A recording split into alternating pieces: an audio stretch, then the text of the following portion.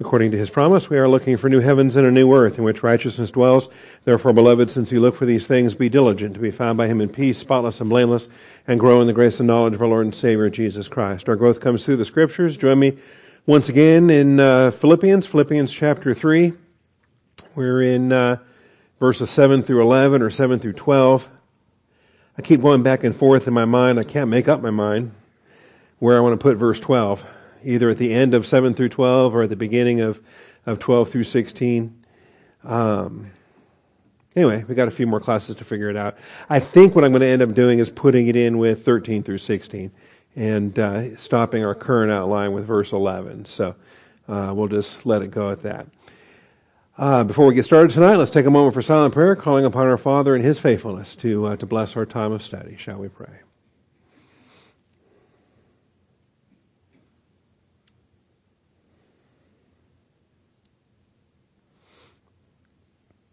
Most gracious Heavenly Father, we thank you for tonight and the blessing we have to assemble together. Thank you for your faithfulness, Father. Day after day, moment by moment, Father, you are eternally faithful from generation to generation. We call upon that faithfulness once again this evening, that you would hedge us about and protect us, open the eyes of our understanding, and bless our study. We thank you, Father, in Jesus Christ's name. Amen. All right. Microphone's ready to go? All right, well then we'll give our first question there. I saw Lewis's hand first, so we'll start with Lewis. Thank you. So I have a few questions. I've been storing them up for weeks. No. That's right. Well, there's no question answer last week, right? Absolutely not. No. Okay. I can ask questions. I can't deal with them. Right. So the first question that occurred to me this morning when you were talking about, I believe it was Psalms. And so the whirlwind appeared and the Lord's voice appeared through that whirlwind. Are some of those considered Jesus? I mean, do we ever know definitively which of the Trinity that was? As far as the still small voice we're talking about? Or the voice through this whirlwind that we talked about this morning? Oh, in the book of Job, yeah. Right. Thank you. Yeah, typically, most theophanies, theophany is an appearance of God. Most theophanies are technically identified as Christophanies, that they are Jesus, they are God the Son. If you're going to put a Father, Son, or Holy Spirit label on it, most theophanies are the Son, because He is the manifestation of the invisible Father. He is the Word that goes forth from the Father. And so, generally speaking, whether it's the burning bush or the cloud by day or the pillar of fire, any of those appearances, when God's speaking, that's the word of the Lord. That's the word of God that's going forth. And so they're generally thought of as being God the Son. Okay, second question I had through my reading in the unseen realm. When we talk about Adam was made in the image of God. Mm-hmm. I had thought that it was spirit for some time, but the author has a different appearance. What is your take on, we're made in the image of God? Well, what image? What does that mean? In the image and likeness of God. Yes. Right. And so we image God, and actually from the Hebrew, it's better understood as a verb than a noun. And so we are made, and God created Adam to image God as a function, as a verbal function. And then so it's not a bad translation to say in the image, because that's what an image would do. If you're imaging God, you are an image. But that's the case that he makes. And he draws from Hebrew, he draws from, the author's name is Michael S. Heiser. And probably one of his newest books out there is called The Unseen Realm. But he does a lot of work in Genesis on imaging God and what is humanity designed to do, and how the woman was designed to help the man in that function of imaging God. And everything that he lays out there, he makes a Hebrew case for it. Mm-hmm. And he's brilliant in Hebrew and Aramaic, also in Ugaritic. He's probably the best I've seen in Ugaritic in our lifetime anyway. Yeah, anything I read by him, I pay a lot of attention to, but he's not a dispensationalist. So right there, I got to back up a little bit and have a word of caution. And there's a couple of other theological differences that we have. And so while I appreciate his Hebrew scholarship and his Aramaic and his Ugaritic, I realize that we're going to have differences in theology based upon his rejection of a dispensational understanding. Yeah, the last question, I mentioned it to you earlier. He talks about the fact, I understand the fact that just because he foreknows something doesn't mean he predestined it. Mm-hmm. So obviously, if we were looking at a deist situation, it would just go randomly. You wouldn't know how it would turn out. So obviously, God has decrees, but He doesn't really. How does that work as far as making things, in some sense, predestined? Right? He knows how He wants it to end. Okay, I didn't exactly follow all that, but I agree. Foreknowledge is not determinative. The fact that He knows something is going to happen does not make it happen, and so it's not causative. And the Calvinist view, of course, is everything is caused, everything is determined. Everything, God makes every sin, and He makes every good thing good, and He causes us to choose everything that we choose. And with foreknowledge, you don't have to cause us to choose everything that we're going to choose, because He knows what we're going to choose before we do it. And so that's the better understanding of how foreknowledge works with predestination or election or calling or choosing or any of those things. Did I answer your question? Yeah. Yeah. Part two is obviously there's a plan, though.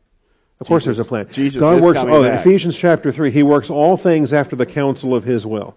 And so He has a plan. It's the Eternal Life Conference from before the foundation of the world. Every time you have those statements of before the foundation of the world, you have Father, Son, and Holy Spirit in agreement to this plan. And so that's what it's about. It's the eternal counsel of His will. And that centers there in Ephesians 3:11. That centers on the plan of God and the divine decrees and other expressions that people use. Yeah. All right. Bill, you get our next question tonight. I actually have two quick questions. Genesis chapter 15, verse 9, where God tells Abraham to bring some animals to him for the sacrifice. The first three animals he lists there, he states that they had to be 3 years old. What's the significance, if any, to that age of 3 years old? I have no idea.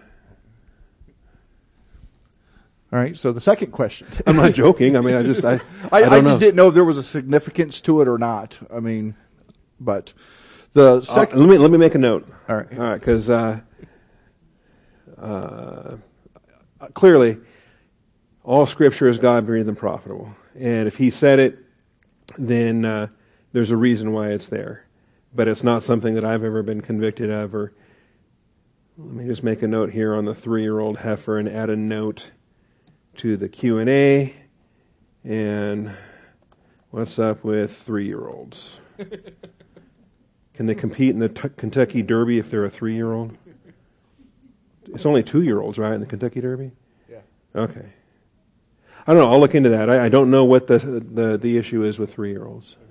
And the second question is Galatians 3:29. Okay. Where it says that if you are of Christ, you're a descendant of Abraham. I sent this to you in an email a while ago. Is this referencing the Genesis 12:3 promise? You had said yes in short, but... Yes. Yeah. And I'll say yes again tonight. Yeah, we are seed of Abraham in the fact that we are saved by grace through faith. And so we're not physical descendants, we're spiritual descendants, as it were. And Galatians addresses that in Galatians 3, but also Romans makes that clear in Romans 4 and 5, that He is the Father of all who believe.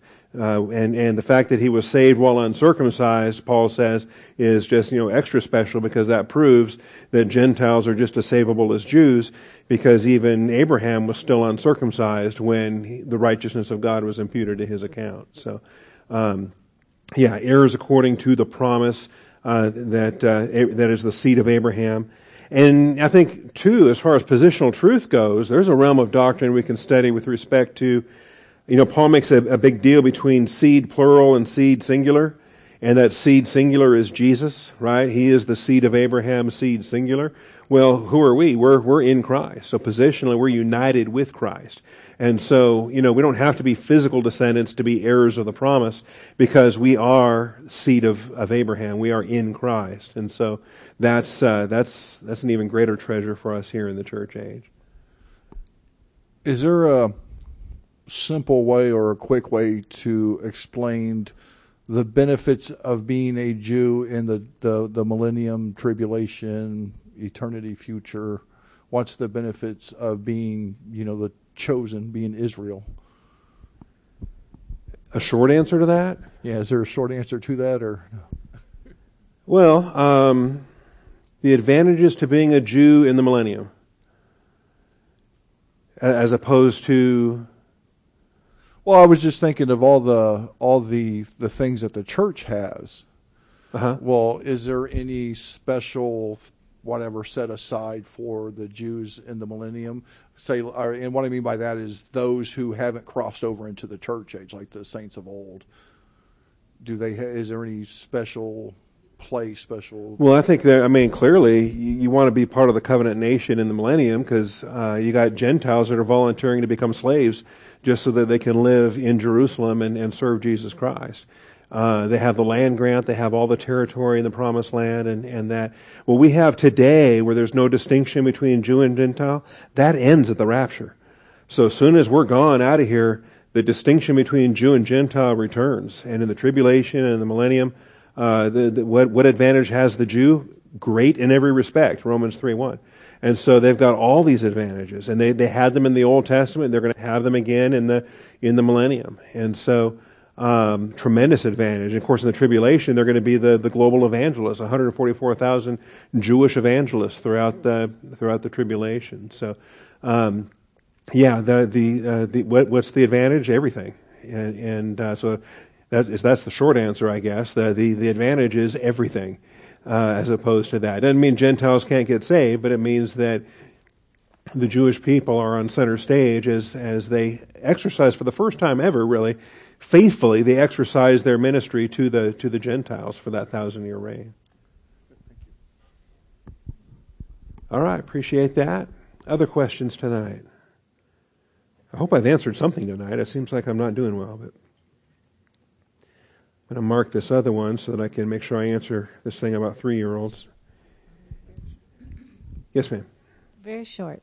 Okay. In Philippians 3:10, and I know you'll be touching on it tonight, it talks about the power of his resurrection, and you said it's the grace empowerment to walk in the newness of life. Is it basically the Holy Spirit inside of us is the power of his resurrection? I mean, is that...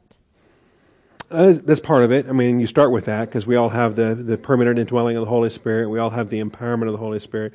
But it goes past that because it's paterological. It's the Father's power. It's the power that the Father used when He raised Jesus from the dead. And that power works in us. That's above and beyond just being in fellowship and filled with the Holy Spirit. Yeah, we'll get to more of that tonight too. Great question. Appreciate that. All right. Across the aisle, we'll get David in the back row there. I've actually got two, but okay. The first one's for Sherry, but she doesn't want to ask it. That's all right. What exactly was the thorn in Paul's side? I believe it was an angel. It's called an angelos of Satan. Okay. And I believe that normally angels cannot possess a believer, or angels cannot even invade a believer. But like when Job was struck with boils from his head to his feet, that was done by angelic agency. And so I think same thing with Paul. And it probably affected his face. Probably blinded him, probably affected his eyesight and his facial disfiguration, because he was pretty gruesome to look at on some of the descriptions. So, and the purpose was to keep him humble? Or? To humble him, definitely to humble him, because the surpassing, it says in 2 Corinthians 12, because of the surpassing greatness of the revelation that he received, to keep himself from humbling. I mean, think about it. You're the only man walking this earth that has been there and seen it and seen all those things. And it'd be very tempting to tell those stories and talk about it. And so this thorn in the flesh was deliberately sent there to humble him. That's what we're told. My second question, it regards age of accountability. So we know from Scripture, based on King David's child when he passed away, that age of accountability, you automatically are saved, go to heaven. Mm-hmm. How come in God's foreknowledge He would know if that child lived to be 100 years old if they would have come to know Christ or not on their own? Correct. Oh, God knows, yeah, if they were to live longer, whether they would accept or reject or so what. I guess I'm contrasting two things in my mind here. I know Pastor Thiem used to teach that he also knows where you would have been spiritually, and so you're granted those rewards if you'd have lived to 80 or 100. Mm-hmm. So that's using foreknowledge. So why would he not use the foreknowledge to not grant you salvation if he knew you were not going to be a believer? That's one way to model it. Yeah, that's one way to envision it. So I don't know if it's incorrect to assume that he, through his grace, he knows where you would have lived, where you would have been spiritually at 80 years old versus 8 months old. Mm-hmm. But if you use that logic, then it's like, well, why would he use this foreknowledge to not grant you salvation then? Right. So I'm a little, I guess, confused on that now. Yeah, so we come to deductive reasoning, and with deductive reasoning, you have a premise, you have a second premise, you put those together, and you come to a conclusion. And the conclusion is valid as long as each premise is true. But then your case gets weaker and weaker when you're taking one deduction, and then that becomes the premise for something else, and then you're getting further and further out on that limb, and you realize that the further you carry these things out, you actually have multiple premises behind all of it, and if any one of those break down, then the whole construct kind of falls apart. So I think it's simpler in terms of the age of accountability, because he says, "Blessed is the man to whom God does not impute sin." And there's other passages besides David's baby, the 7-day-old infant that dies. There's other passages, for instance, in the virgin birth passage, that talks about a virgin will conceive and bear a son in Isaiah chapter 7. It goes on to say, before the child is old enough to know the difference between good and evil, to choose the good and reject the evil, before he reaches that age, while he's still eating the curds and honey and whatever. So that's a passage that speaks of God's grace towards the young children before they reach their culpability for obedience and disobedience. So there's a lot of passages that address that, and I don't know that it's functional to, because there's really no biblical answers. We can speculate, well, what about the unevangelized? What about the pygmy? What about, somebody that grew up in the jungle and never heard the gospel? Those that have never heard the gospel, and see, God's bigger than all of that too, and that's where foreknowledge, if he sees positive volition, and this is somebody who would accept the gospel if only they weren't, stuck in the jungle somewhere. Well, why are they stuck in the jungle? Is God not capable of, he can send a fish to swallow somebody and take them where he wants them. So, anyway, a lot of those are just arguments that skeptics make because they hate God to begin with, and so they throw out these what ifs and whatever. But there's answers for all of them, and God in his foreknowledge, God is very gracious. If he believes, every miscarriage, every child, that dies young, there's such infant mortality around the world too, that there's a grace provision from God that someone who would have accepted the gospel had they been, born in Seattle, Washington in the late 60s, God is able to reach anybody he wants to reach. That's how I usually answer people on that basis. So I appreciate that. Thank you for those questions. All right. Thank you, Chris. Well, if I didn't get to yours tonight, save it for next week, and or send me an email. I didn't see that one Bill said he sent, but I'll do a better job checking on those. And let's go to Philippians chapter 3 then and pick up where we left off on Sunday. Because we're talking about things that Paul hopes to attain to, and he says he's not there yet. And in part, we're kind of cheating because we're looking ahead to verse 12 where he says, "Not that I have already obtained it, or have already become perfect." And yet, even without cheating and even without looking ahead to verse 12, still, the verses where we are in 8 and 9 and 10 are still speaking of a future anticipation. And so, anyway, let's look at it again. Verse 8, Philippians 3:8 says, "More than that, I count all things to be loss in view of the surpassing value of knowing Christ Jesus my Lord, for whom I have suffered the loss of all things, and count them but rubbish, so that I may gain Christ." And that's forward-looking. That's future anticipation. That's something he's not making a claim to have presently gained yet. And if it's implicit in 8, 9, and 10, and 11, then it gets explicit in verse 12, when he says, just to be clear here, not that I have already obtained it or have already become perfect. So all of the purpose clauses that we have, all of the expectations that I may gain Christ, that I may be found in him, that I may know him, okay, that I may attain to the resurrection from the dead. So everywhere you see a that I may, that I may, that I may, these are infinitives. These are infinitives of purpose. These are goals. These are objectives that Paul is hoping to attain to. And some of them are kind of tough to think about when we scratch our heads and think, well, Paul, don't you already have that? Right? And if we're not careful, or if we're just reading too quickly and not thinking it through, I think the tendency is we just immediately think about getting saved, right? We just think about phase 1 salvation. We think about, well, if I'm going to gain Christ, I guess that just means I'm going to get saved. Well, wait a minute. Paul's already saved. There's nothing in this context where Paul is talking about, when he says I've suffered the loss of all things, he's already saved when he's talking about all of this anyway, right? That I may count them but rubbish, that I may gain Christ, may be found in him, and so forth. And maybe one of the biggest reasons why the confusion happens because it talks about the righteousness which comes from God on the basis of faith.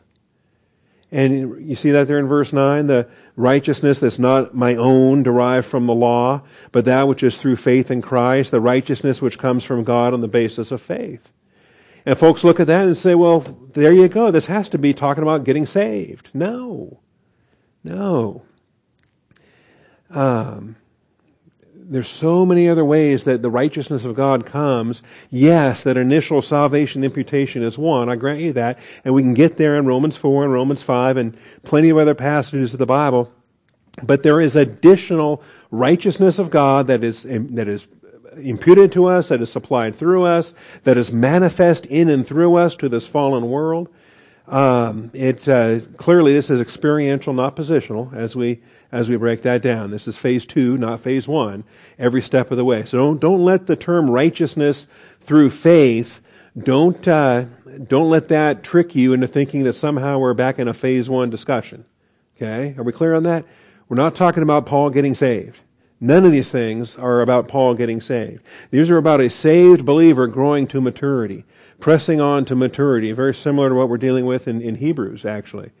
And so to press on to maturity and to be made perfect, to become perfected, as verse 12 deals with, and these verses here. So, as we've been looking at it, and really the point is this: knowing Christ is a bigger concept than simply becoming saved.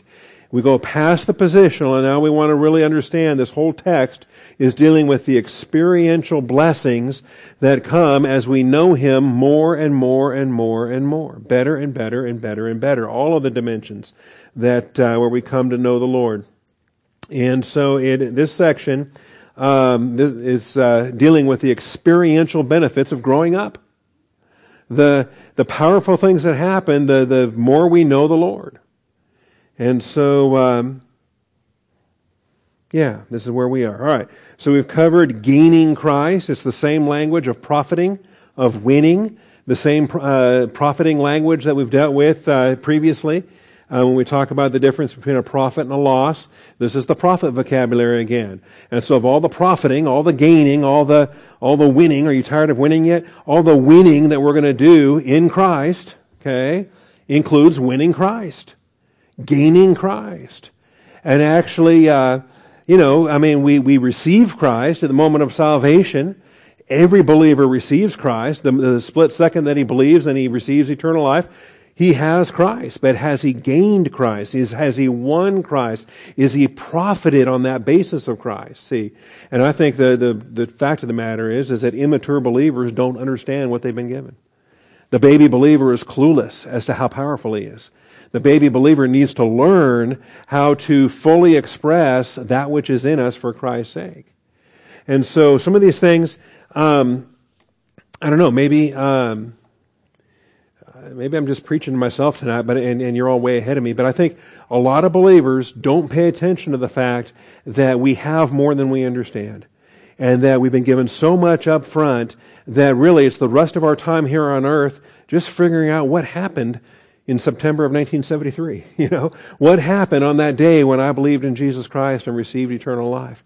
Because, man, the Father gave me everything. Every spiritual blessing in the heavenly places in Christ. And I'm just now, 45 years later, learning what some of those things were that happened way back in the day. Okay? And the more we learn about that, the more we grow in that, then, man, now we really start to become engaged in what we've been called to do.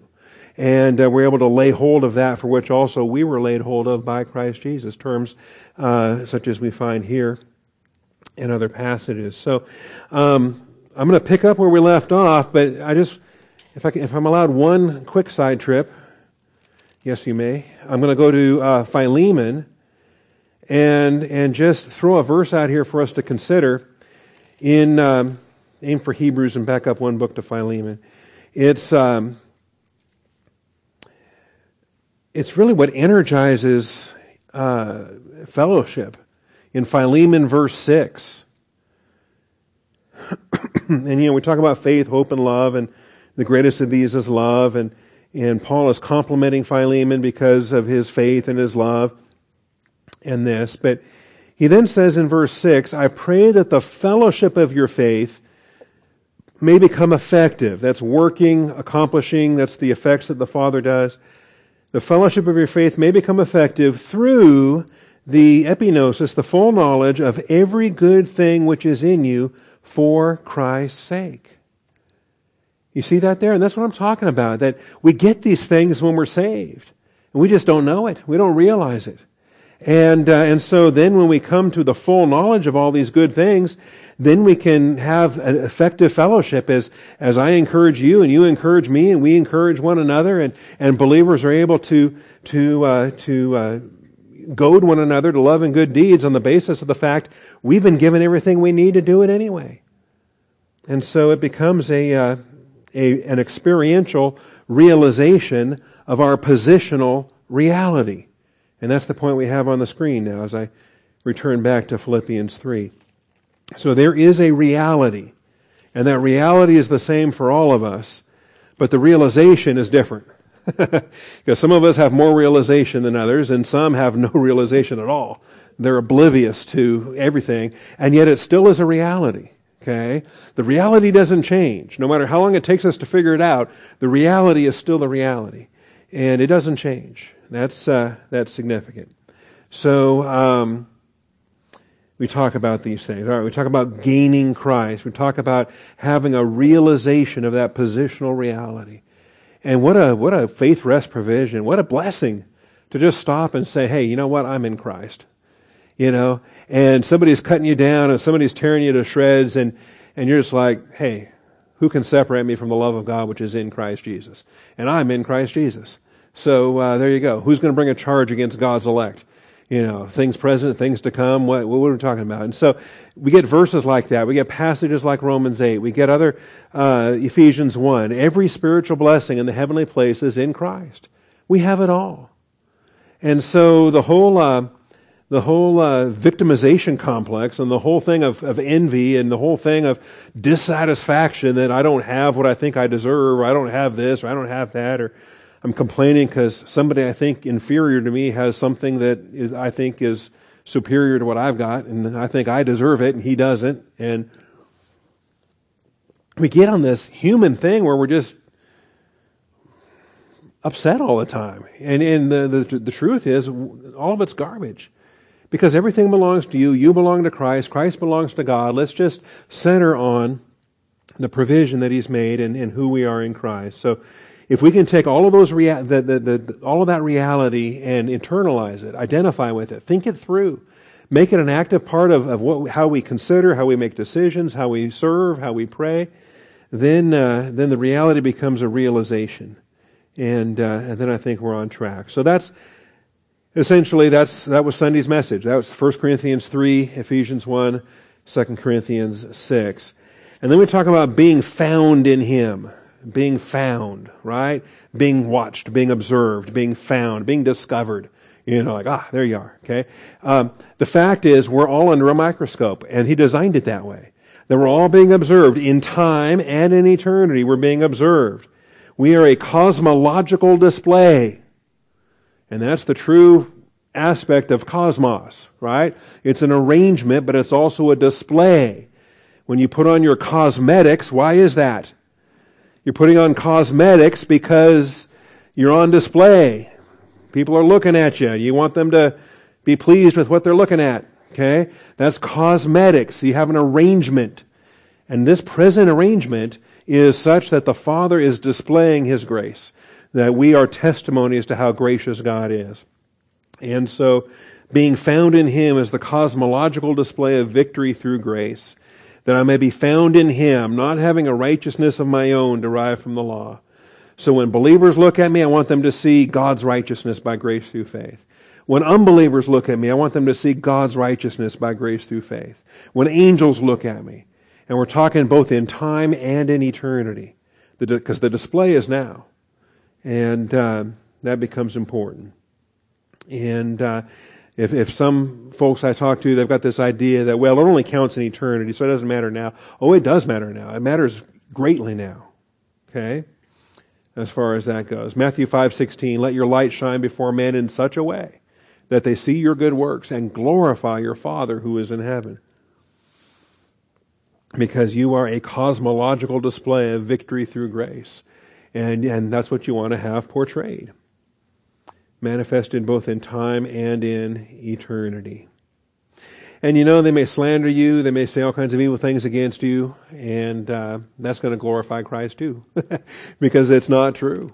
And they're going to give an answer for that as well. So Matthew 10, Acts 4:13, all of these passages were things that we dealt with on Sunday. But being found in Him, that's the thing. It's a passive tense. You're not doing the finding. You're the being found one. Okay. Other people are watching. Other people are looking, and what they find is you. So how do they find you? They find you in righteousness of your deeds, the garments in white, and or do they find you wretched, miserable, poor, blind, and naked? How do they find you in the description there? Okay. So make sure that you're found in Him with God's righteousness, not your own righteousness. All right. And then that I may know Him. That I may know Him. Now we talked in verse 8 about knowing Christ Jesus my Lord. Now it's repeated, but it's repeated with three specific areas. Knowing Christ with three specific aspects. What is it I want to know about Christ? And is it things about Christ, or is it knowing Christ? I think that's a big difference too, right? But specifically, these are the three aspects. The power of His resurrection, the fellowship of His sufferings, and the conformity, being conformed to His death, in order that I may, if maybe, perhaps, possibly, attain to the out-resurrection from the dead.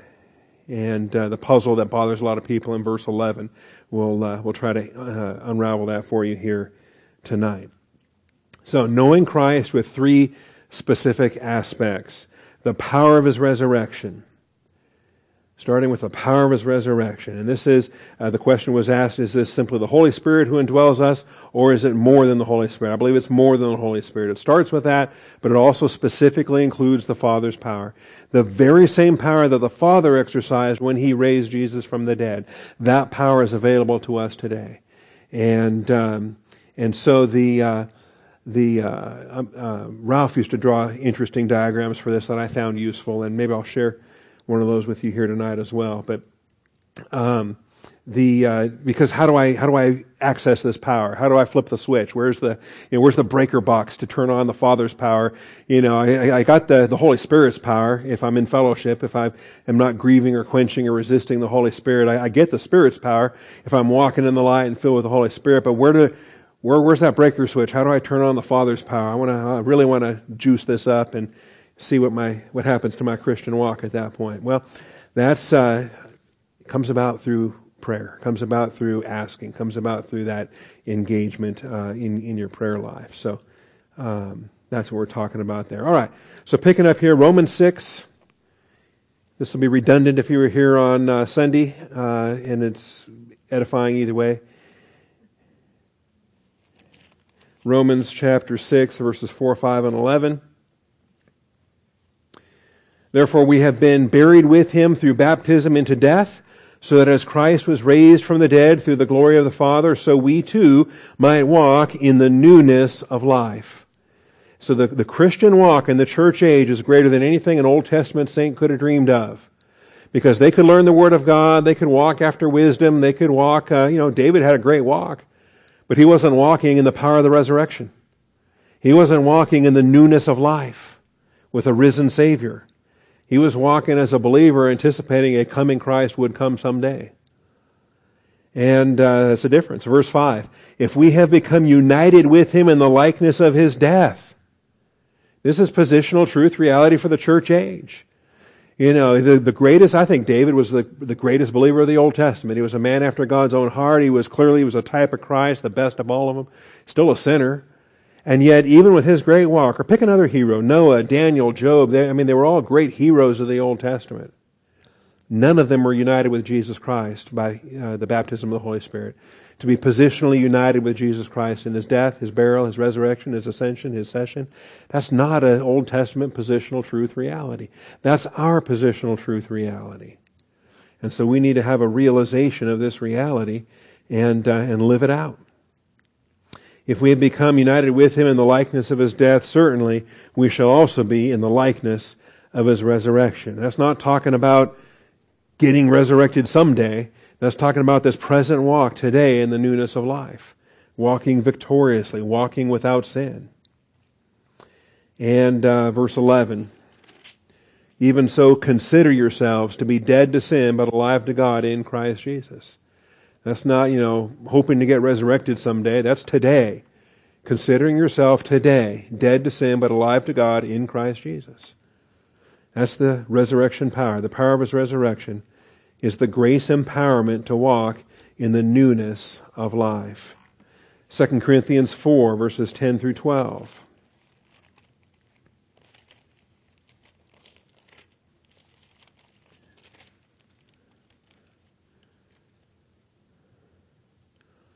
We have this treasure in earthen vessels so that the surpassing greatness of the power will be of God and not from ourselves. Afflicted in every way but not crushed, perplexed but not despairing, persecuted but not forsaken, struck down but not destroyed. Why is that? Because we have the power of His resurrection. We have the grace empowerment to walk in the newness of life. So whatever hits us, we just recognize, hey, it's momentary light affliction. It's not worthy to be compared. We keep our eyes focused where they need to be. Always caring about in the body the dying of Jesus. Okay? And we're going to talk about this too because this is the third item. This is conformable unto His death. See? But always caring about the body of the dying. What does that mean?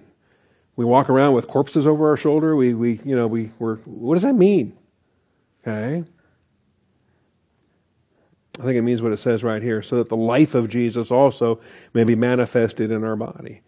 And so by carrying around the dying of Jesus, the equivalent there is our sin nature. That's old man's been crucified. And so when I'm walking around with a crucified sin nature, I'm testifying to men and angels and God, myself and everybody, that I'm walking in that newness of life. This is the power of the resurrection. So then death works in us, but life in you. In verse 12. Ephesians 1 is probably the clearest of all of these passages. Ephesians 1, because again it describes the positional reality that we want to make an experiential realization. That we are raised up, we are seated. And this does come about through prayer. That's why Ralph diagrammed this with prayer as the breaker switch for activating it. So he says, I'm praying for you guys. In fact, I don't even cease. Ephesians 1:16, I do not cease giving thanks for you while making mention of you in my prayers, that the God of our Lord Jesus Christ, the Father of glory, may give you a spirit of wisdom and revelation in the knowledge of Him. So we're going to have a paterological perspective here because of this. I pray that the eyes of your heart may be enlightened, so that you will know what is the hope of His calling, what are the riches of the glory of His inheritance in the saints, and what is, presently now, the surpassing greatness of His power towards us who believe. This is the Father's power. This is the grace empowerment to walk in the newness of life.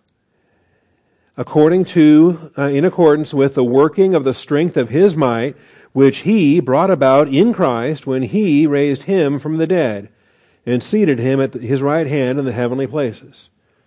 And so if you need, you probably need to color your Bibles like Mike Snyder here and color all your he's and your hymns and make sure you're straight on the Father versus the Son here. But He, the Father, brought about in Christ when He, the Father, raised Him, Christ, from the dead and seated Him, Christ, at His, the Father's right hand in the heavenly places. That's the power that's available for us today. Far above all rule and authority and power and dominion and every name that is named, not only in this age, but also in the one to come. And that's not just directed towards Christ, it's directed towards us as well. Put all things in subjection under His feet and gave Him as head over all things to the church, which is His body, the fullness of Him who fills all in all. And so there it is. The power that raised Jesus from the dead. It's the power that's available for us today. But Paul says he's praying that we will have our eyes open to understand that.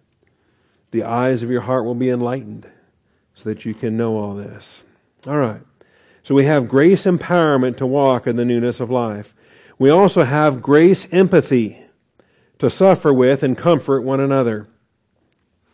This is the fellowship of His sufferings. The fellowship of His sufferings is the grace empathy to suffer with and comfort one another.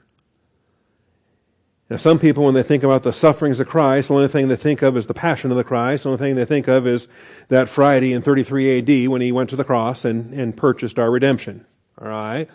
And that's, it's a good thing to think about. I'm not saying it's a bad thing to think about, but it's not everything with respect to the sufferings of Christ. They were the pinnacle of His first advent incarnation sufferings. However, the sufferings of Christ continue.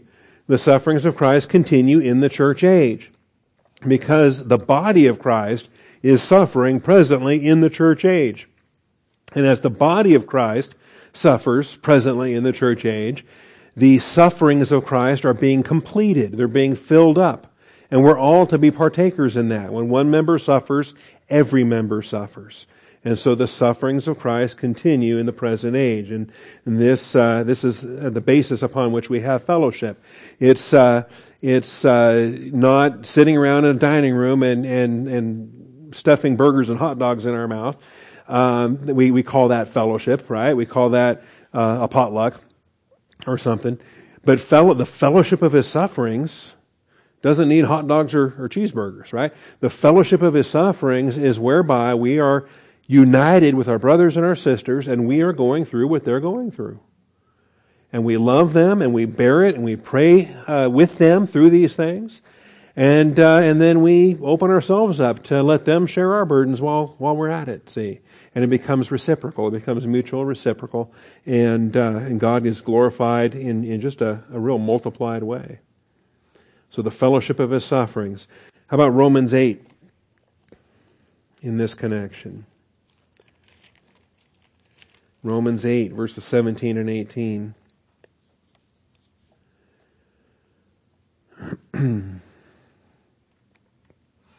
So, we're all children, and all who are being led by the Spirit of God, these are the sons of God, for you have not received a spirit of slavery, as verse 15, leading to fear again, but ye have received a spirit of adoption as sons, by which we cry out, Abba, Father. And this is our blessing in the church age. The Spirit Himself testifies with our spirit that we are children of God.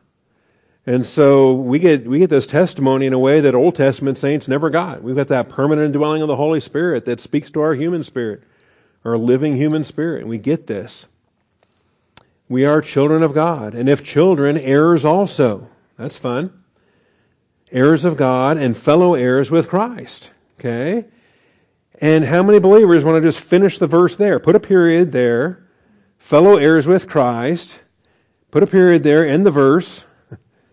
Because the rest of the verse talks about suffering. And well, wait a minute. I want to be a fellow heir. Yeah, I want the crown. I want the glory. I want the kingdom. Well, wait a minute. Okay. What is it that's going to prepare you for that crown? What's going to prepare you for that kingdom? What is it that's going to suit you? See, Don't think they're shortcuts. Don't buy it for a minute when Satan promises you that you can have the kingdom without the cross, that you can have the glory without the suffering. All right, that's a lie. And Satan tried it with Jesus, and Jesus was having none of it. Satan said, just bow down and worship me, and I'll give you all the kingdoms and all their glory. And Jesus said, no, worship God and God only, right?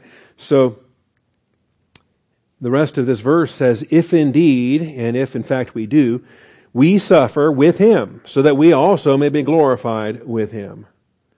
It's promised, it's guaranteed, it's eternal, but there's a process to get us there. And the process to get us there is the suffering. And if indeed we do. This is a first class, it's assumed to be true, and it's very true.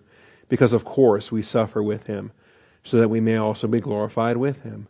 For I consider that the sufferings of this present time are not worthy to be compared with the glory that is to be revealed to us. So quit blowing it out of proportion.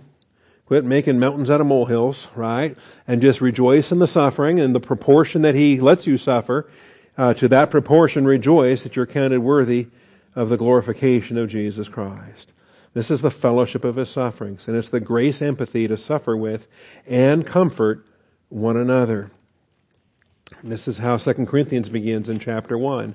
He is the Father of mercy and God of all comfort. Which would be pretty useless titles if we didn't need such things constantly, right? I mean, who needs a Father of mercies and God of all comfort if we are living in the prosperity theology, millennial delusional Christianity that a lot of folks think they're living in? You know, I mean, seriously, if that's the Christian walk, then who needs the Father of mercies and God of all comfort? Okay, but I think we know better. We don't live in that Pollyanna pretend millennium world. We live in the church age, which is the intensified stage of the angelic conflict. And so we see this. Blessed be the God and Father of our Lord Jesus Christ, the Father of mercies and God of all comfort, who comforts us in all our affliction, so that we will be able to comfort those who are in any affliction with the comfort with which we ourselves are comforted by God. For just as the sufferings of Christ are ours in abundance. The sufferings of Christ. See, the passion of the Christ is not limited to Good Friday. It is throughout the church age. The sufferings of Christ are ours in abundance. Do you feel cheated? Do you feel like you've got maybe a suffering deficiency? That you're not suffering enough? Okay? Because it says abundance. So if you think you've been overlooked or neglected, let me know. Come talk to me after class. We'll add some to you. How about that? And there's a reason for it. They're ours in abundance, so also our comfort is abundant through Christ. See, his grace is sufficient. When we're weak, then we're strong. You know, Paul asked 3 times for that thorn in the flesh to be revealed, to be removed. And God said, are you kidding me? I'm giving you the greatest affliction that a church age believer has ever had up to this point, so that I can give you the greatest comfort that any church age believer has ever had up to this point. If we're afflicted, it is for your comfort and salvation. If we're comforted, it is for your comfort, which is effective, that's working, achieving, in the patient enduring of the same sufferings which we also suffer. And so really, this is why we're a body. This is why we're called to love one another in this thing. It's not, the Christian way of life is not a thing whereby you look around and you think you dodged a bullet because it hit your buddy instead of you. No. When your sister is struggling or when, something else is happening and, what's our attitude supposed to be? It's not going to be man, glad that didn't happen to me. It is happening to you, pal. Guess what? Because when one member suffers, we all suffer. And let's have this as the attitude. So, that's how the Father designed it. So, the patient enduring of the same sufferings which we also suffer. And our hope for you is firmly grounded, knowing that as you are sharers of our sufferings, and guess what? That's the word for fellowship. As you are sharers in our sufferings, so also you are sharers of our comfort. And so the prayers get multiplied, the glory gets multiplied. It's not just one person who gives God the glory for an answer to prayer. It's 10 people, 20 people, 100 people, a whole church, however many people are coming to prayer meetings in order to share in these things. And so we get to multiply the praise. And that's what you see when you get down to verse 11 of this context. You also joining in helping us through your prayers. Isn't it disappointing when somebody says, sorry, I can't do anything more for you, but all I can do is pray? Oh, is that all you can do? All you can do is interact with the sovereign power of the universe that that can do exceeding abundantly beyond all we ask or think. That's all you can do is pray. Well, when you pray, you're joining and you're helping and you're contributing so that thanks may be given by many persons on our behalf. Does the Father want a soloist singing that Thanksgiving song, or does He want a choir, a chorus? We're all singing in the glorious harmony, so that many persons on our behalf, for the favor bestowed on us through the prayers of many. See, these multiplied prayers, they magnify God's grace. The favor is bestowed through the prayers of many. This is what the fellowship of His sufferings is all about. Grace empathy to suffer with and comfort one another. So we have a grace empowerment and we have a grace empathy. Colossians 1:24.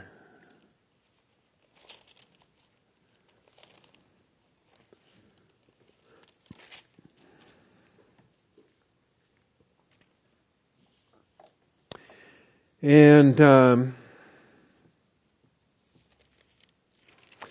Paul's writing to the Colossians, a group he's never met. He's never been to Colossae. He knows some of their leaders, Epaphras and some folks there, but he's never been to Colossae. And so he's praying for them, and he wants them to continue on.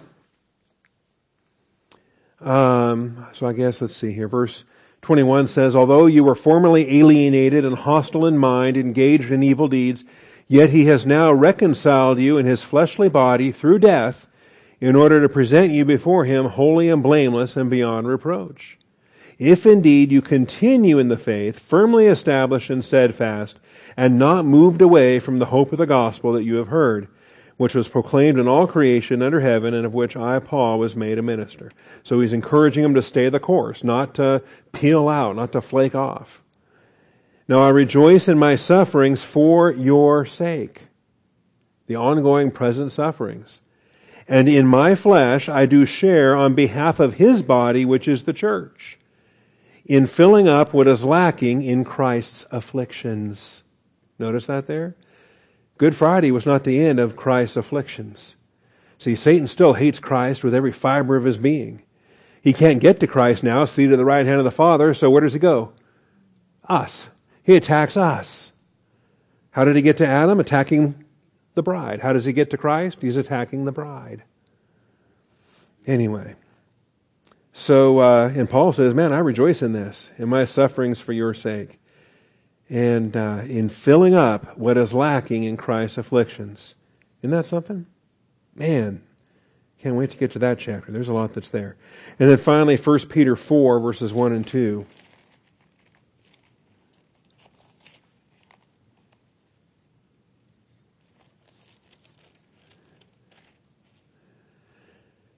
Therefore, since Christ has suffered in the flesh, arm yourselves also with the same purpose.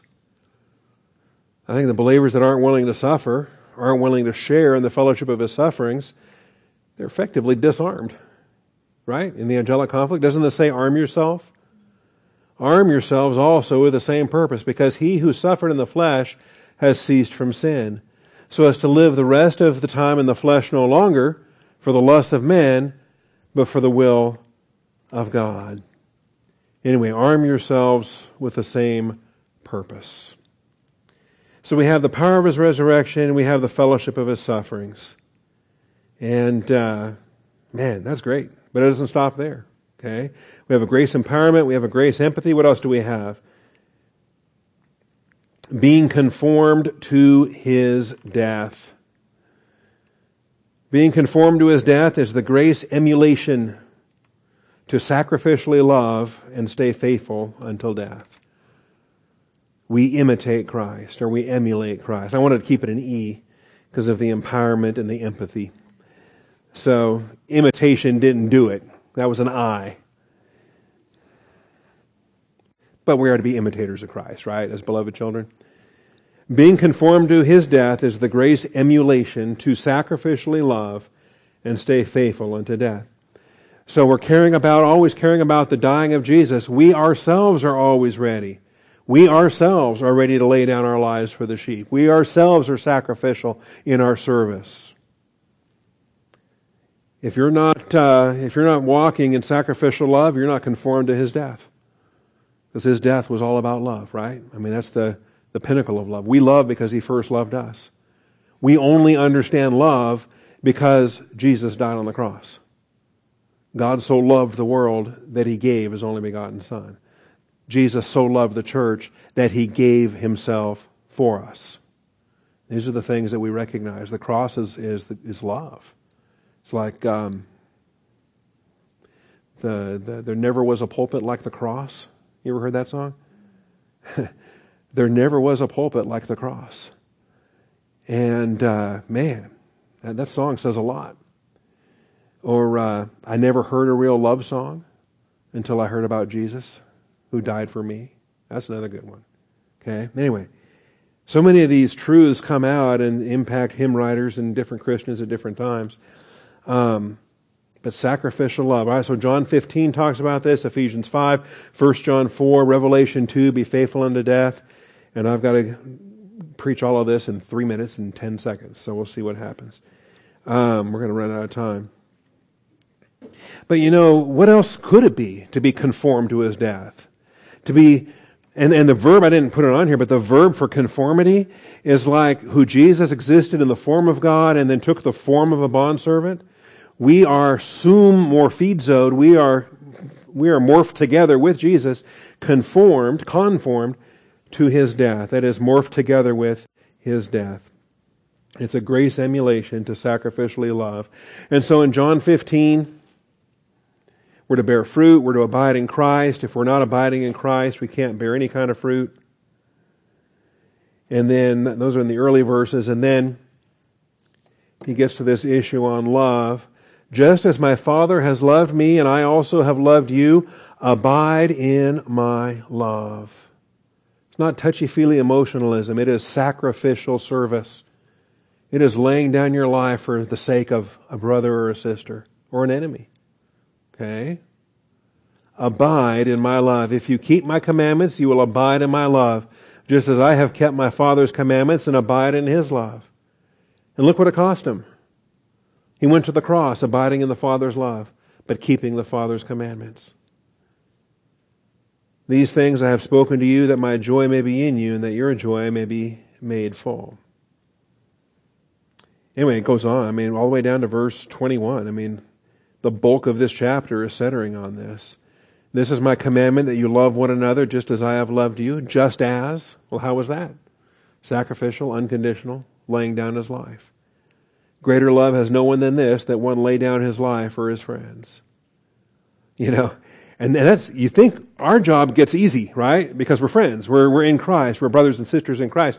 When he did it, we were enemies.